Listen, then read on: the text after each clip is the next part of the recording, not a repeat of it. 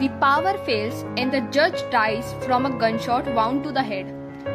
5 little Indian boys going in for the law, one got into chancery and there were 4. In the morning the doctor is missing. 4 little Indian boys going out to sea, a red herring swallowed one and then there were 3.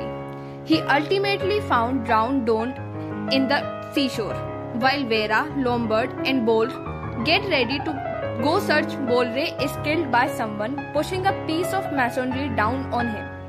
3 little Indian boys walking in the zoo, a big bear hugged one and there were 2. Lombard and Vera are alone together and they suspect each other, but they also are attracted to each other and they end up agreeing that they don't really think the other is guilty.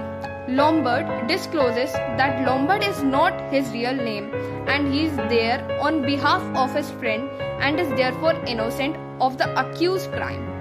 Vera pretends to shoot Lombard on the beach and he plays dead.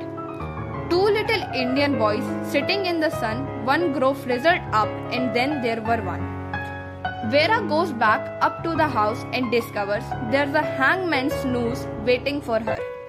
1 little Indian boy left all alone, he went out and hanged himself and then there were none. The judge appears alive and explains his plot to her. He has a fatal illness and claims to know that each person was guilty and that the law cannot touch them.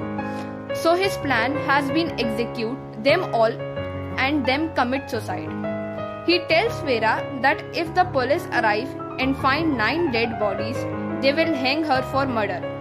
So she may as well hang herself. He drinks a glass of poison, but Vera and Lombard are left alive in each other's arms when the boatman shows up.